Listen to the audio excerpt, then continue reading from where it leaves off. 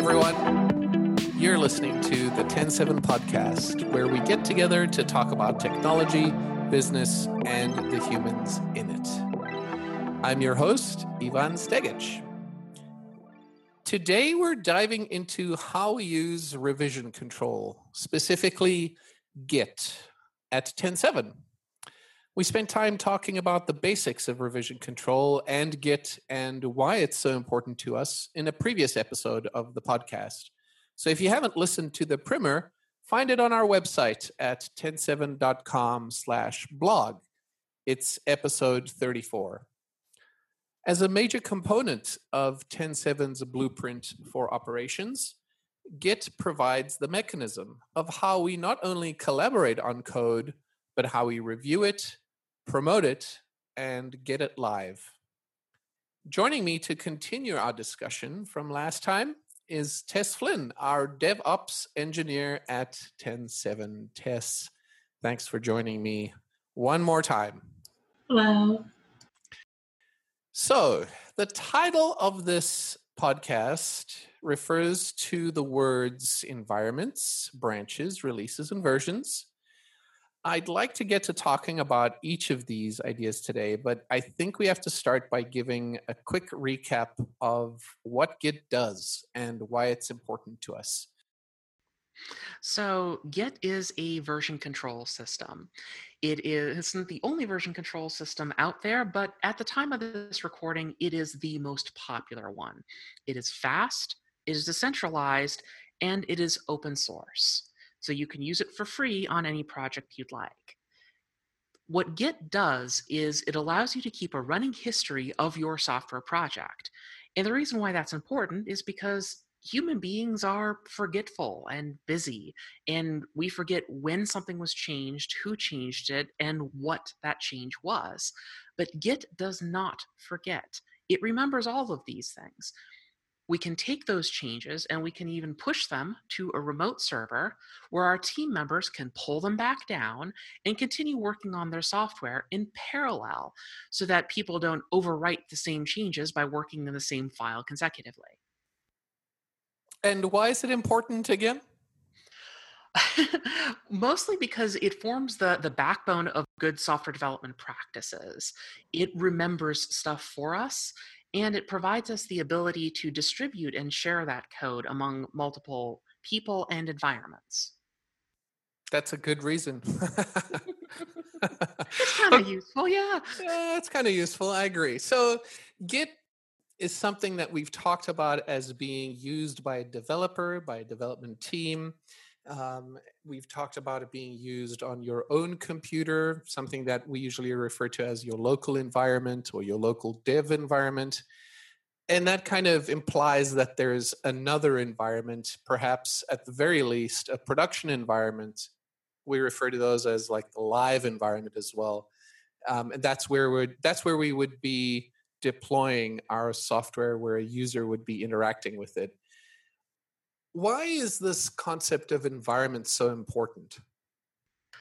It's important because a lot of people seem to be operating under the notion that a website is a single instance thing. It's like the jug of milk in your fridge. You don't have another jug of milk. You can't just copy it. It is the only jug of milk in your fridge. And if you remove that jug of milk from your fridge, you are out of milk.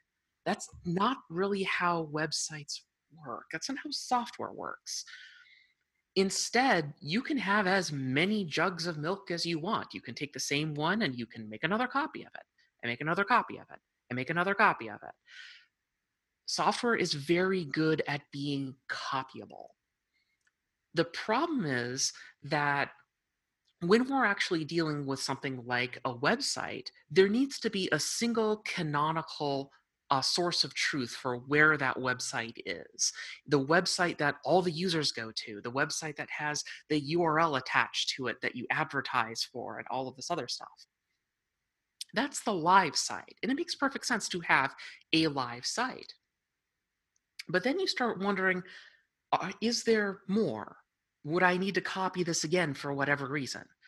Well, the simplest model is to have a local environment and a live environment. A local environment usually refers to the copy of the website that is running on some developer's laptop. The reason why they have a complete copy is so that they can do whatever they want to the site. They can completely break it if they have to in order to build new stuff or fix bugs without affecting the live site. That way, you have a natural isolation. Your live site is still up. No one is trying to monkey with it at the same time that someone is trying to write new software for it. But then there's a third case that often shows up, another copy. And this is what I usually call a shared environment.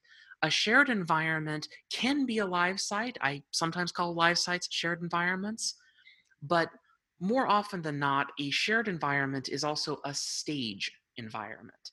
It is something that's used that's not live and not local. It is used to preview particular changes to software to see what the next version of the site is going to be like, so that you can be assured that all those changes work on production like hardware without having any difficulties. So that's three environments that you've described: your local development environment, the staged environment, which is where you put your code after you're done with it for yourself, for others to review, but not necessarily live for the public, and then the live environment. There's this idea of branches in Git, and there's this relationship between branches and environments. So I'd like to get to talking about that, but maybe we should talk about what a branch is in Git in the first place before we can relate those two. So what's a branch? So one thing that's kind of a problem with software is it's basically just a bunch of text files. Now, if you've ever have you ever read one of those choose your own adventure books? Oh, I loved those. Those are Lone fun, Wolf. aren't they? Lone Wolf was my best. I Now, love that. if you were to actually go through one of those books and write out the progress of every different path that you can take by choice in that book, you get something that's analogous to a tree structure, right? Right. Now, software kind of needs the same thing. It's not exactly as linear as that, which is a little bit difficult considering trees don't seem linear at first, but they do follow a natural progression from the start to the very leaf tips, correct? You got it. So, Yep. what's going on with different branches in Git? Sometimes we need to segment the software code. So let's go back to another analogy. Let's say that you're a writer and you're writing a book. You open Scrivener in order to actually start working on your novel. And then you realize, I haven't had my coffee yet. You go and have your coffee. You're thinking about your novel the entire time. You realize that it's 9 in the morning and you haven't showered yet. So you take your shower, you sit there and think for a while. And then you have a brilliant idea for how you can change the direction of your book. But it's going to require doing all of these different changes to your book and changing how this character interacts with this character and this decision made here and the detail there. And so you have to make tons and tons of changes. And you want to keep your novel as it is now, but you also want to make a different version of the same novel that has all of these different changes in it to see that it's going to turn out the way that you want it to, because you don't want to commit to that change yet. You want to play it out and see if it actually works the way you think it does. When you think about these two different versions of basically the same novel, that's kind of like how Git branches work. You have one line of code history, and we've segmented that code history into a new line of code history. And we can have different changes in each line of history. The nifty part about it is, like with your novel, you might decide, this new version is awesome, I love it. I'm going to overwrite my previous version. When that happens, you're going to do a merge. You're merging in this one version of your novel into the previous one and making all of those changes permanent. The same thing happens with branches in Git. You have these two different versions of the software, and at some point you might decide this branch has all of the changes that we need. It works well. We like it. Let's merge that back into the other branch. Now, why would you even have this? Well, it's the same idea. You would have a primary branch that is considered the real version of your software, and you have a bunch of other stuff, which could be different features or different fixes or different ideas. There's no real codified standard for what a branch should be, but there are several defined strategies by which you can branch. And one of the strategies we use has the names master, develop, and feature branches, but there are other strategies as well. And maybe we should talk about those names, master and develop, and how they relate to the book example you just gave. So a lot of this gets back to the branching strategy that's called Git flow. Now, Git flow usually assumes that there is a primary branch, which is usually called the master branch. This is going to be whatever the current version of software you're working on. So if it's whatever's on your live site corresponds to the code that's in the master branch. That would be the latest version, right? It would be, it would be the latest released version. Good note. Mm-hmm. Because then we start talking about the develop branch, sometimes called just the dev branch. The develop branch is used for the next version of development. So whenever you make new changes, you're going to put those on develop first. And at some point in the future, those changes get merged into master, thus overriding the novel that you were working on before. Of course. Now, there was some confusion when I was talking to a colleague the other day. Why do we call it the develop branch, but yet it's related to something that's prior to it being live? I think it's mostly because it's the one that you're developing. I'm not exactly sure where that term came from specifically. I haven't ever bothered to look up the history of that. It would make sense that it would be the one that you're developing, the one that's growing. So, yeah, we should look that up. Okay, so we've got the develop branch and the master branch, and this is the strategy that we've taken. Um, let's talk about how the environments that we were referring to earlier relate to these two branches and why we would relate them even. The reason why we would have this kind of a branching strategy is so that we can correspond the master branch to the live environment, the one that users are visiting. And then our stage environment, we typically correspond to the develop branch. And the reason why develop corresponds to a staging environment instead of the local environment, for example, is because we need a shared environment to do reviews across our own teams as well as reviews with clients. The reviews that happen with clients can happen in this staging environment. Mhm. And if I'm working on a project by myself, working on a new feature one at a time in the develop branch makes sense because I can do that and I can commit locally and I can test locally. And if something doesn't work out very well, I can always revert. But I can continue working on the develop branch locally for as long as I want. And once I'm at a point where I'm happy, I can send that up to the server, and presumably the client would be able to see that in the shared environment that you refer to. That's easy, but it's probably going to be a problem if someone else works on a different feature or even the same feature with me. So I suspect that we should probably talk about how we mitigate those issues. The fundamental problem that a lot of developing teams run into with Git is if they only have one branch that they're all working on, or even two branches, a live environment and a shared environment, master and develop. if everyone is committing work to develop, a lot of developers are going to like to work incrementally. They'll make one little change and then they'll commit it. That change might work, might not affect everything, but it could also break the entire site because work is still in progress.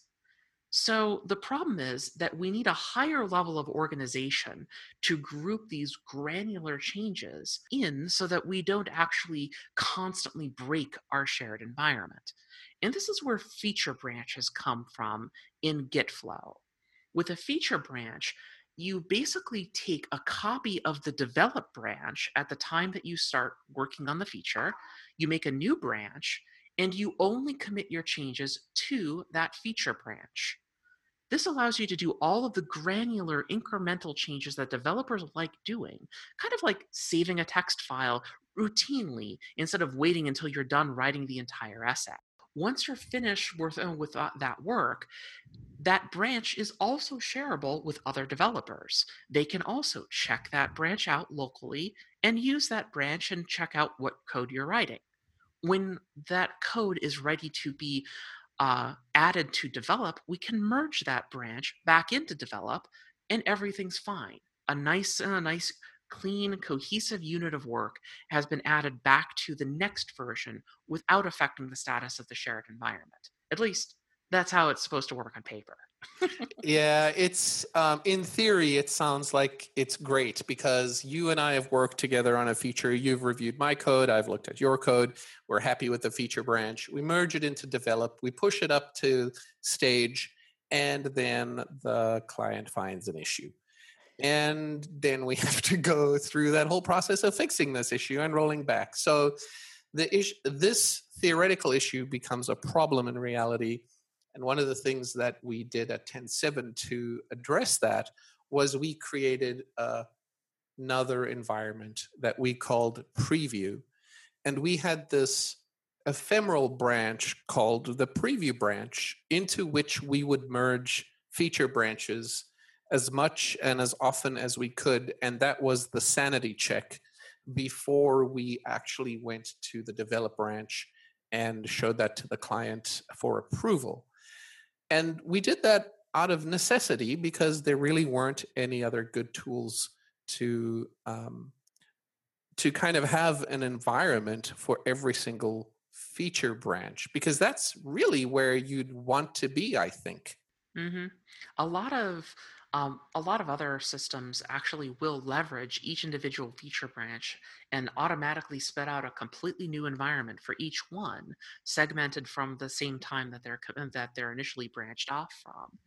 And that could be really useful, but it requires a high degree of automation and a degree of technical expertise that might be overkill for smaller organizations and especially freelancers and individuals.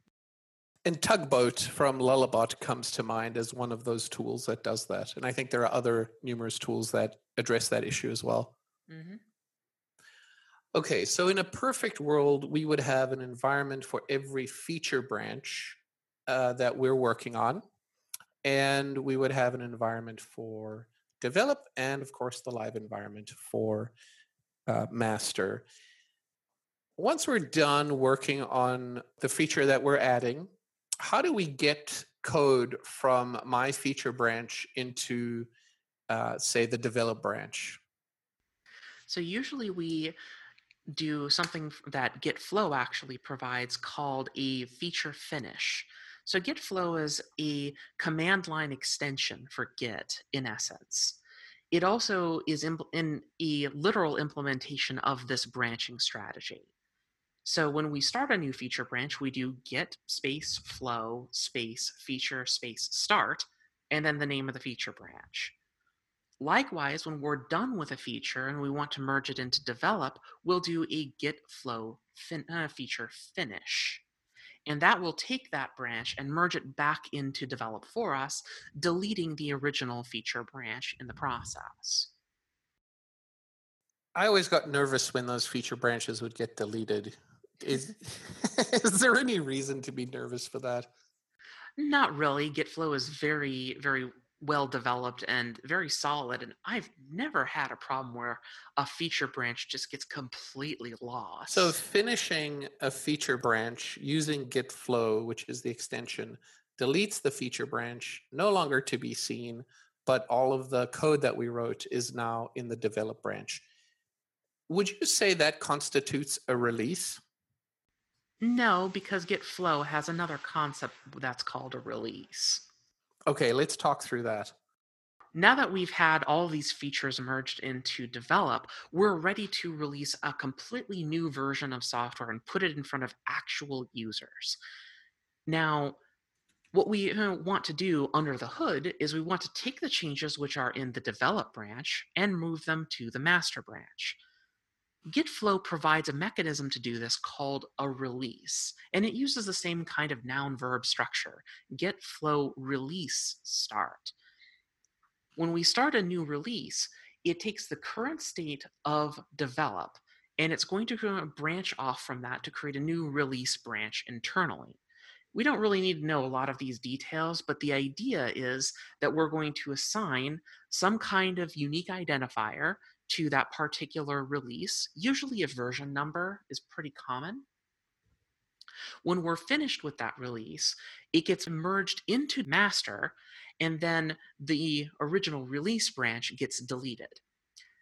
Now we have all the changes that were in develop into master, and now we have all of our code on master. And that constitutes a release. That constitutes a release. There's also another process called a hotfix, which is really fascinating and doesn't get enough attention. We should definitely talk about hotfixes. Okay, want to right now? Let's do it. One thing that happens in software is things don't always go according to plan. Well, sometimes one thing that happens is it doesn't go according to plan. Just sometimes.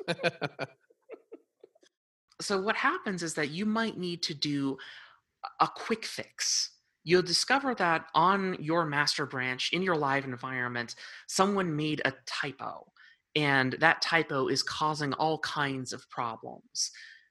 Now, what we can do if we had the correct access is we could go into the live environment with SSH, make that typo change. No, no, no, no, no, no, no, no, no, no, no, no, no, no. Test. Yeah, we don't want to do that. We don't do that. And the reason why we don't do that is because that's called an out of band change. It's something that's no longer tracked in our history. So Git doesn't know that it exists. And that's not good. No. But we don't really want to make a completely new fix, a completely new release, do we? No. Because there's another problem. You might think if you discover this hotfix immediately, the master branch and the develop branch have the same content. If you were to make a completely new release, adding it to develop first, and then merging that over to master, things are great, right? The problem is that hotfixes don't happen in a timely fashion. So imagine that you make a new release of software and 2 months later you discover this typo. All the while, you have been making tons of changes to the develop branch.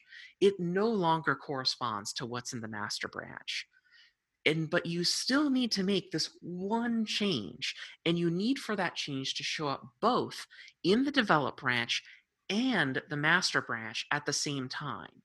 It's like you need to make a very specific insert that goes to both. This is what Gitflow hotfix start does. What it does is it branches from the master branch instead of develop. You make your one single change, and then you commit that change and finish the hotfix. What happens is that hotfix not only creates a new version number, but it also takes that same change, applies it to both master and develop, but it doesn't merge develop into master. You're only merging that one tiny change. Hotfixes are really, really useful in a DevOps environment. If you have a DevOps engineer, they'll spend a lot of their time doing hotfixes, particularly if the software code, the software repository also contains operation-specific scripts and configurations, and it often will. And if it does, it makes perfect sense to use hotfixes for those operational changes because you don't want to create a new untested major version of your software. You only want to change the things that you specifically need to change. I've heard some people refer to as hot fixes as not real releases, and I disagree with those people. If you're one of those people, that's fine. We can have that discussion. Do you consider a hot fix an actual release? It certainly makes my heart pound just as much as doing a regular release, so yes. So maybe this is a good chance to actually talk about how we label releases and these version numbers that we associate with these labels. I know that in the past, Drupal 7 did not use semantic versioning. And along the kind of in the progress, in the evolution of the development of Drupal 8, we decided as a community we would use semantic versioning for Drupal 8. We use our own modified version of semantic versioning at 10.7. Let's talk about these labels of versions and then maybe a little bit about how semantic versioning falls into the discussion. So, really, we're talking about version strategy. And version number strategy is one of those bike shedding topics that could cover entire years of collegiate education and produce absolutely nothing. I totally agree. We have to agree on something and move on. I don't really ascribe to the notion that one version strategy is better than another version numbering strategy, but semantic versioning has a lot of advantages in the sense that it's easy. It corresponds mostly to how software currently works and how software developers like working. So it tends to work fairly well for those reasons. And it's not, universally applied. You can look at any number of different projects. Like the Windows kernel has a completely different versioning strategy, but it works well for them. So, okay, sure. In semantic versioning, there are three numbers, right? Number dot number dot number. Sometimes four, but usually three is fairly common. Oh, I haven't seen the 4 version. Four is usually used Yeah. for hot fixes, I think.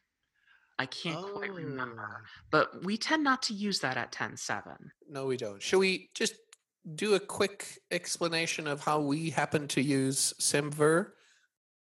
How it usually works is that there are three dot numbers, and you would be completely within your right to initially think that these three dot numbers are some kind of weird decimal format and that it should go 199 and then it should be it should be like 199. It would be like it should go 200. 220, right. No, no, that's not how Semper works. It's a little bit better to think about it a bit more like commas if you're an American.